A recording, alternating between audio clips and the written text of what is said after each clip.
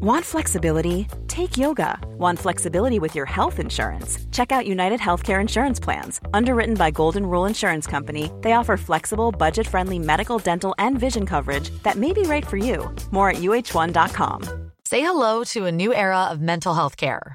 Cerebral is here to help you achieve your mental wellness goals with professional therapy and medication management support. 100% online. You'll experience the all-new Cerebral Way, an innovative approach to mental wellness designed around you.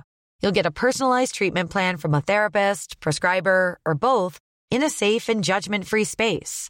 Your Cerebral therapist or prescriber will outline a customized plan with clear milestones along the way, so you can get to feeling your best. With Cerebral, you're not alone in your mental health journey. We're here to empower you to live a fulfilling life. So take that first step towards a brighter future and sign up today at Cerebral.com/podcast and use code ACAST to get 15% off your first month. Offer only valid on monthly plans. Other exclusions may apply. Offer ends July 31st, 2024. See site for details.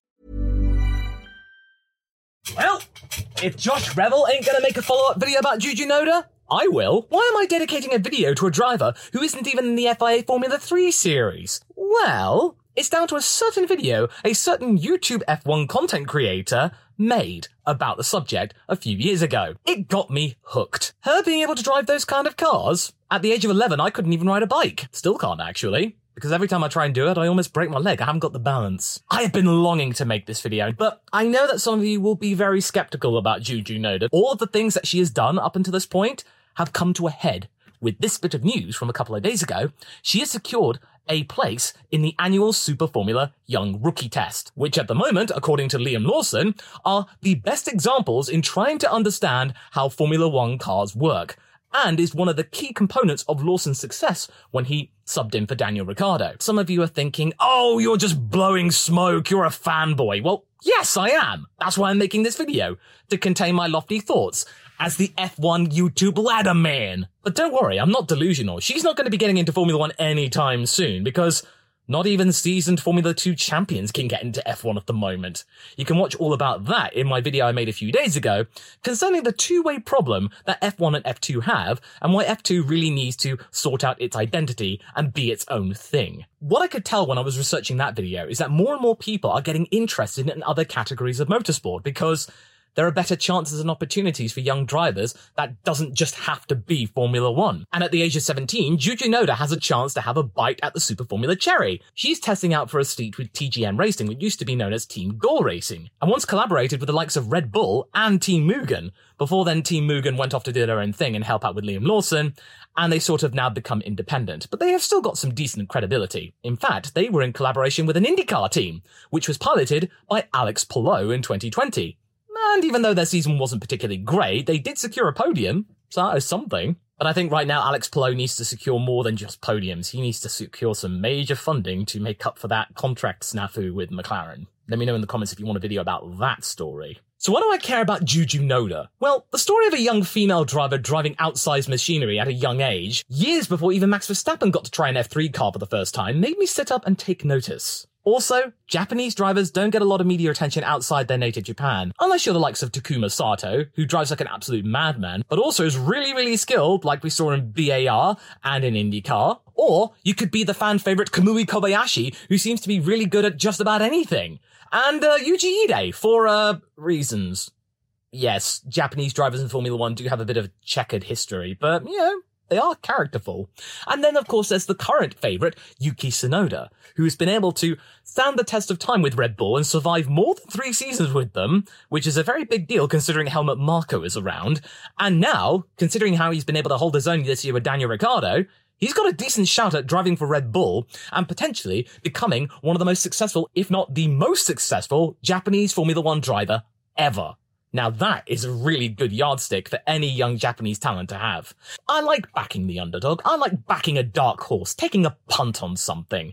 And that's something I see in Juju Noda, who has decided to snub the likes of F1 Academy, not go down that path, and instead go through a really diverse set of categories across the entirety of Europe over the last couple of years. So what has she been up to since Josh's video? Well, let me tell you. Since 2020, she headed toward Europe for the Danish F4 Championship and won the first race of that season, getting a couple of podiums for her trouble along the way in a truncated season due to the Rona, and she secured 6th place in the championship. She might have been closer to 5th or 4th, but a tyre issue in race 2 saw her team being disqualified. She was also meant to take part in the US F4 Championship in 2021, but various reasons saw that campaign being drastically cut short before the first qualifying session. There are many reasons as to why this came about, but it's never really been made clear as to what the exact reason was. So, yeah, it was just unfortunate, but it meant that she did go to the Danish F4 Championship again, finishing that campaign in 7th place, and unfortunately not being able to make a dent against the likes of Emerson Fittipaldi Jr., Emerson's boy, and of course the really talented guy Mads Ho, or Hoe, I don't know how to pronounce it, I think it's Ho, or Ho, but either way, he was driving a Formula 5 car. Yes, a Formula 5 does exist, and he was just blitzing everybody, and he's gone on to be quite a notable talent for the Danish world of motorsport. The next Kevin Magnussen, maybe? Possibly. But let me remind you folks that Juju Noda is driving for a one-car family-run operation here, so it is still decent running, and, she's still only, 14 at this point, and most of the other drivers are at least 2 or 3 years older, and in the world of motorsport, that age gap can make a big difference. Then, as you may know, she entered the W Series and impressed during the tests, and even missed some of them, and she got into the lineup anyway. And then partnering the now McLaren development driver Bianca Bustamante, and she's gone on to really charm the social media world, and be another one of Zach Brown's hirings. Both she and Noda were in the Academy team of W Series, which was one of the very few good ideas that series implemented. Now you see, Formula One? This is what you really should be doing with your rookies. 2 seasons guaranteed for you to learn the craft of that particular motorsport with no pressures of being axed, unless you do really badly. And everything's paid for, that's all been sorted, and you can just learn. Learn from experienced hands, learn from your teammate, and just get to understand what European and international racing is all about, with a little bit of media coverage thrown in, a little bit of media training.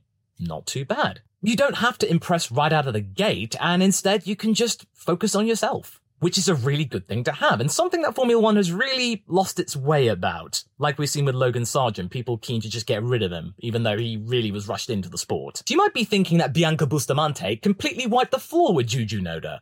Well, no actually. It was pretty much even Stevens. Juju slightly edging Bianca Bustamante on countback, because Juju's second best position was a 12th, and then Bianca's second best was a 14th. They both got a 9th place, and they both scored 2 points. So hey, both of them scored. And Bianca has been able to get somewhere in the midfield in F1 Academy. She finished 7th in the championship, I believe, and got a couple of wins. So, okay, well, why hasn't Juju Noda gone down the F1 Academy then? Why haven't we seen her in that category? Considering that it's not all that expensive to take part, because they have actually reduced the 2024 entry fee to about €100,000 to make it even more accessible.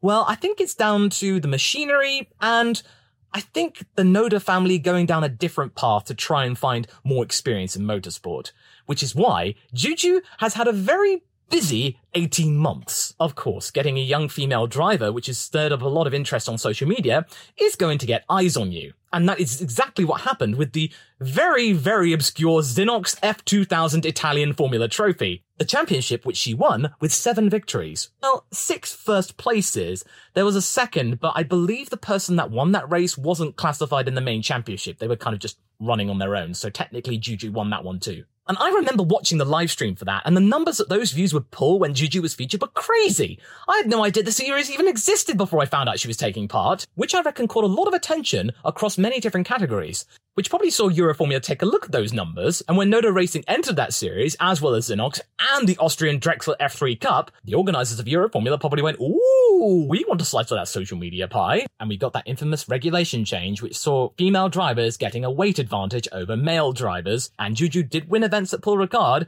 but then promptly withdrew from the Red Bull Ring. Are you ready to enhance your future in tech?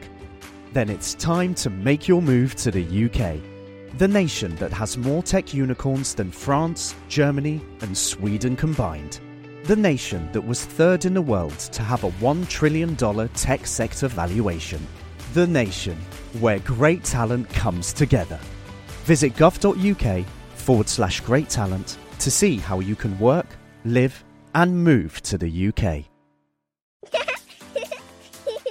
Too tired to clean your floors after playtime? Forgot to vacuum before your friends bring their little ones over? Let Eufy X10 Pro Omni help. Powerful 8000 PA suction removes debris, and MopMaster dual mop pads scrub away stubborn stains with ease. Save time and keep your floors cleaner. Want to know more? Go to eufy.com, that's EUFY.com, and discover X10 Pro Omni, the best-in-class all-in-one robot vacuum for only $799. Event onwards. I think this was just a complete error on the organisers' part, and there was probably a lot of demand to rejig the regulations back to what they were supposed to be. I did try to reach out to the series and ask why they had made this regulation change via email, but I never heard back. In any case, her father Hideki Noda, who was a Formula 1 driver back in 1994, and his career was snuffed out due to the folding of the Simtech team he was meant to drive for them in that season, cited the reasons were multiple, which included a lack of communication with the Euroformula organisers, sponsorship concerns, and the fact that this was starting to impact on the Xenox campaign, which she was in contention of winning, and she did. She not only won the Xenox Championship, but she came within really close margins to winning the Drexler Cup too.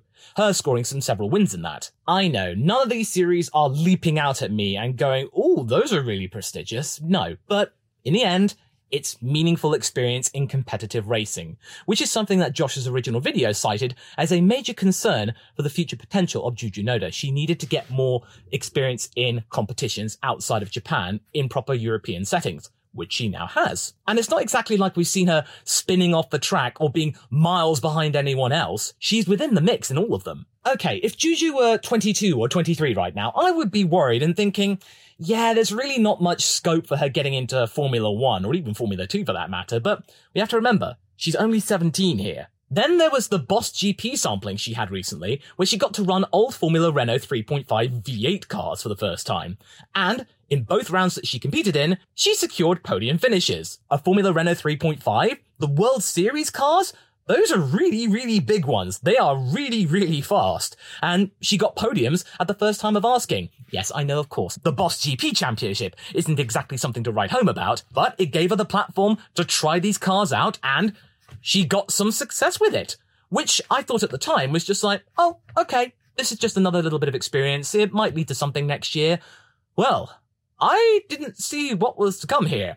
This was probably a little bit of a test bed to see whether she could maybe hack the idea of going ultimately to Super Formula. I reckon she passed the test and they've decided to proceed with this option for her future. As we've seen with many other young drivers, every single time an opportunity comes to try out in a series, like the Toyota Racing Series Down Under, and maybe even the likes of Winter Series across in Asia, you take those opportunities by the horns and make the most of it. Make hay while the sun shines, because not every driver gets these opportunities, and Juju has been like plucking them all out of the ether and just going, I'll take that, I'll take that, I'll take this, I'll take that.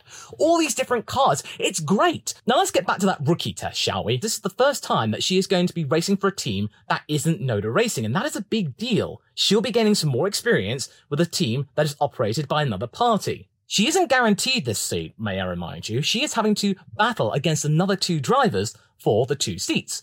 The other two being the likes of Rasmus Lind, who comes from American Motorsport and is a Swedish-based driver. And then, of course, somebody you might recognize from F2 seasons of old, Nobuharu Matsushita.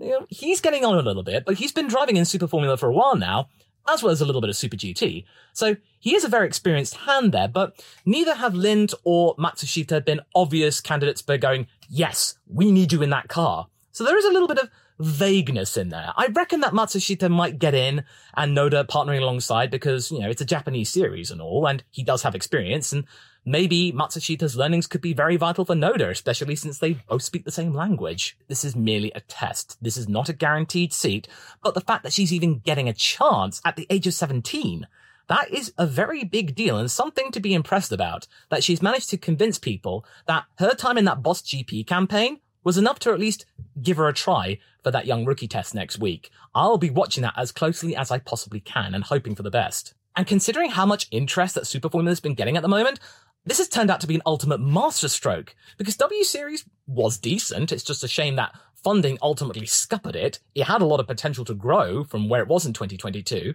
as being a proper F1 support series. But Super Formula now, it's looking really, really good, considering that F2's got a little bit stagnant, IndyCar's gaining more interest, World Endurance is gaining more interest, and thanks to Red Bull's interest and continued interest, Super Formula is now no longer being seen as the graveyard of all European drivers. These cars, they are genuinely good, and we are now seeing that going on again with Ayumu Iwasa from F2 going there, and then Ritomo Miyata, the 2023 Super Formula champion, going to F2. I'll be really interested to see how he does there. Very intriguing, and how well Iwasa does there, because this is all good learning for Formula One, and could be really good for Noda as well, also gaining a little bit of media attention in her native Japan for the first time. She has spent the last few years in Europe honing a craft where it's really good to learn about motorsport, because Europe is the heart of it, and then coming back to Japan.